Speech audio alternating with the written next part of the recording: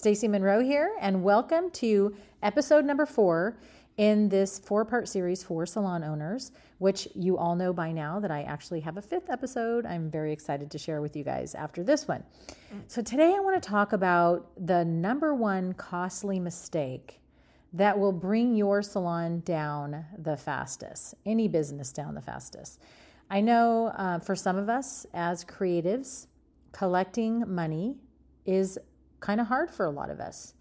And I mentioned in the previous episodes that at my peak, I had a full day spa next to the salon, and I built it from the ground up, from scratch.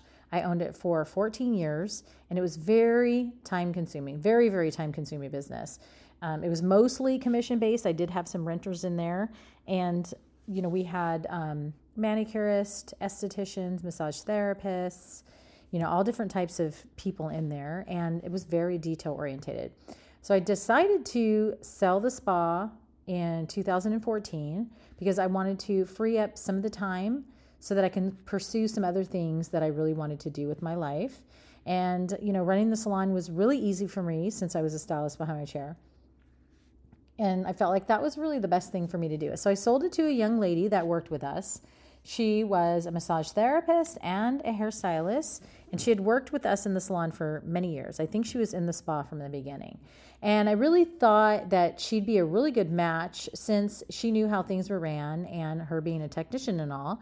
But I will say that I was definitely wrong. Some people are not cut out for entrepreneurism. Within 6 months, all my hard work of 14 years was literally destroyed. I was asked to manage the spa after they destroyed it so that I can bring it back to life. Since I was the one that built it up, I knew exactly how to fix it. I didn't want to do this, so I threw a crazy number at them because I didn't want to do it. I was happy just doing hair and running the salon, and the last thing I wanted to do was now bring the spa back to life that I had worked so hard to get going. They did take my offer. They had lots of issues going on, but the main issue was that they had a $7,000 negative every month. So the co-owner of the spa, because I sold it to 2 different people, they were taking $7,000 out of a month out of their bank to get the bills paid. I don't know about you, but I can't even imagine that. I would literally die because this is something that you could never maintain. So I'm proud to say that within 6 weeks, I got their $7,000 deficit to zero. I was super stoked about it, and I worked my ass off doing it. And within the 6 weeks, it was literally paying for itself.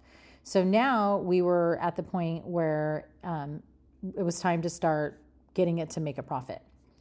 And the new owners, they weren't really impressed. And I'm sorry, but this, like in 6 weeks, you're paying me, weekly a fee that you probably don't want to pay. And I just kept you from spending $7,000 a month out of your pocket. If that were me, I'd be super excited, no more bleeds. So you want to know what their biggest problem was? Their number one problem was the owner was not collecting the monies. She wasn't managing the books, and a few of her people were skimming money. It was really easy for me to figure out what was going on because I was the woman that created this whole business model in there, and I knew exactly where to look and get to the bottom of everything. So today, my biggest advice to all of you is collect your money. You might not be really good at doing that, but you have to get good at getting paid. If you don't get good at getting paid, you can't keep your doors open, and you're going to really be letting staff down because you're probably going to end up shutting your doors. And the people that work with you, they have a family. They have to support. They really depend on you. But I will say, in full transparency, in the 28 years of owning the salon, I did let 2 stylists get way behind on their rent.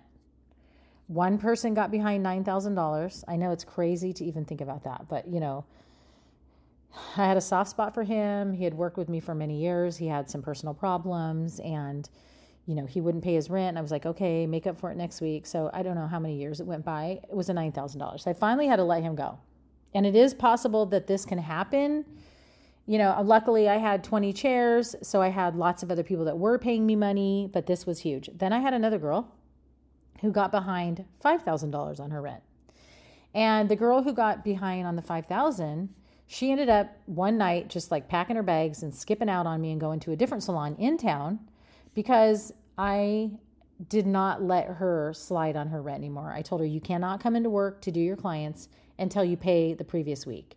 And so she had no intentions on doing any of that. And this was just to keep her from getting more behind. I just needed to keep it level and just start getting to where she can pay some of it back.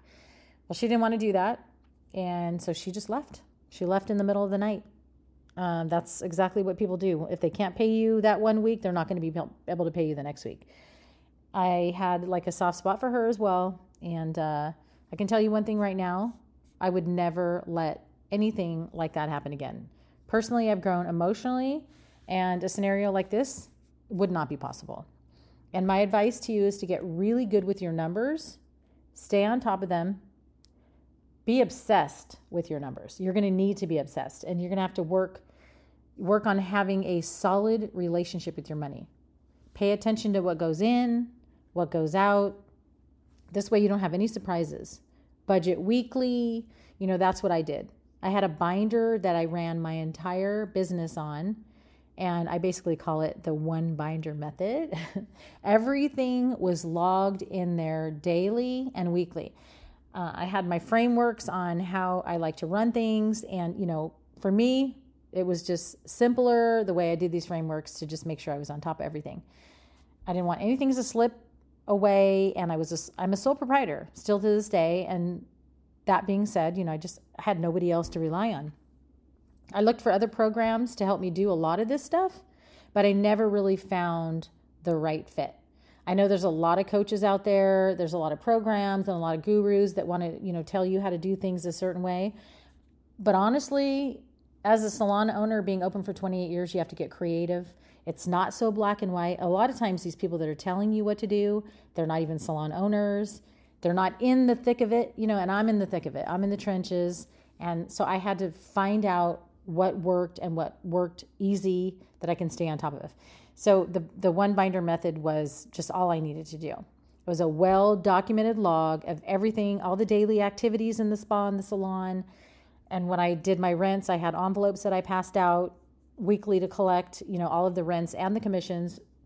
And I remember there was this lady that worked with us, and she had opened a salon, or she had a salon before and she closed it. And while she was working with me, she was like, I see how you run your business. And if I would have ran my salon like this, I'd still be open to this day. And she actually doesn't work with us any longer, and she opened up a salon down the street. So she took what she learned from watching me do it. And she's now doing really well. So, you just want to have a place where you can log everything. This way, nothing slips by you. And this is what I want for you. Like I was saying, being a sole proprietor, you got to kind of learn to do some things your way a little bit, tweak it a little bit.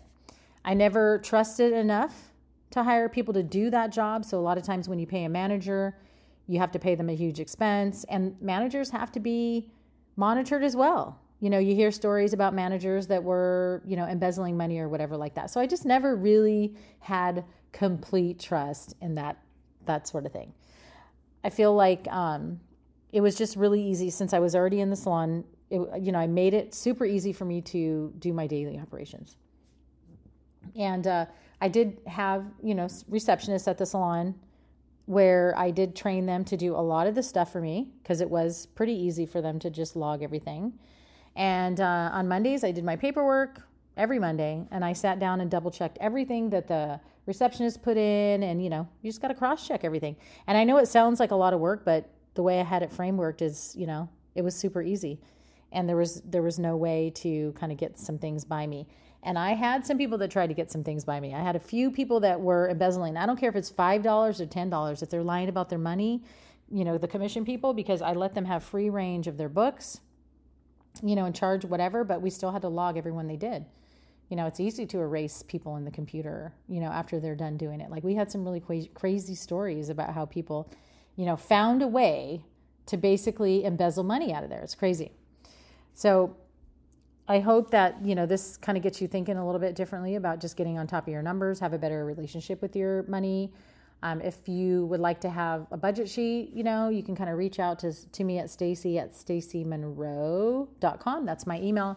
And I can send you a budget sheet that I do. I do it a couple times a year now.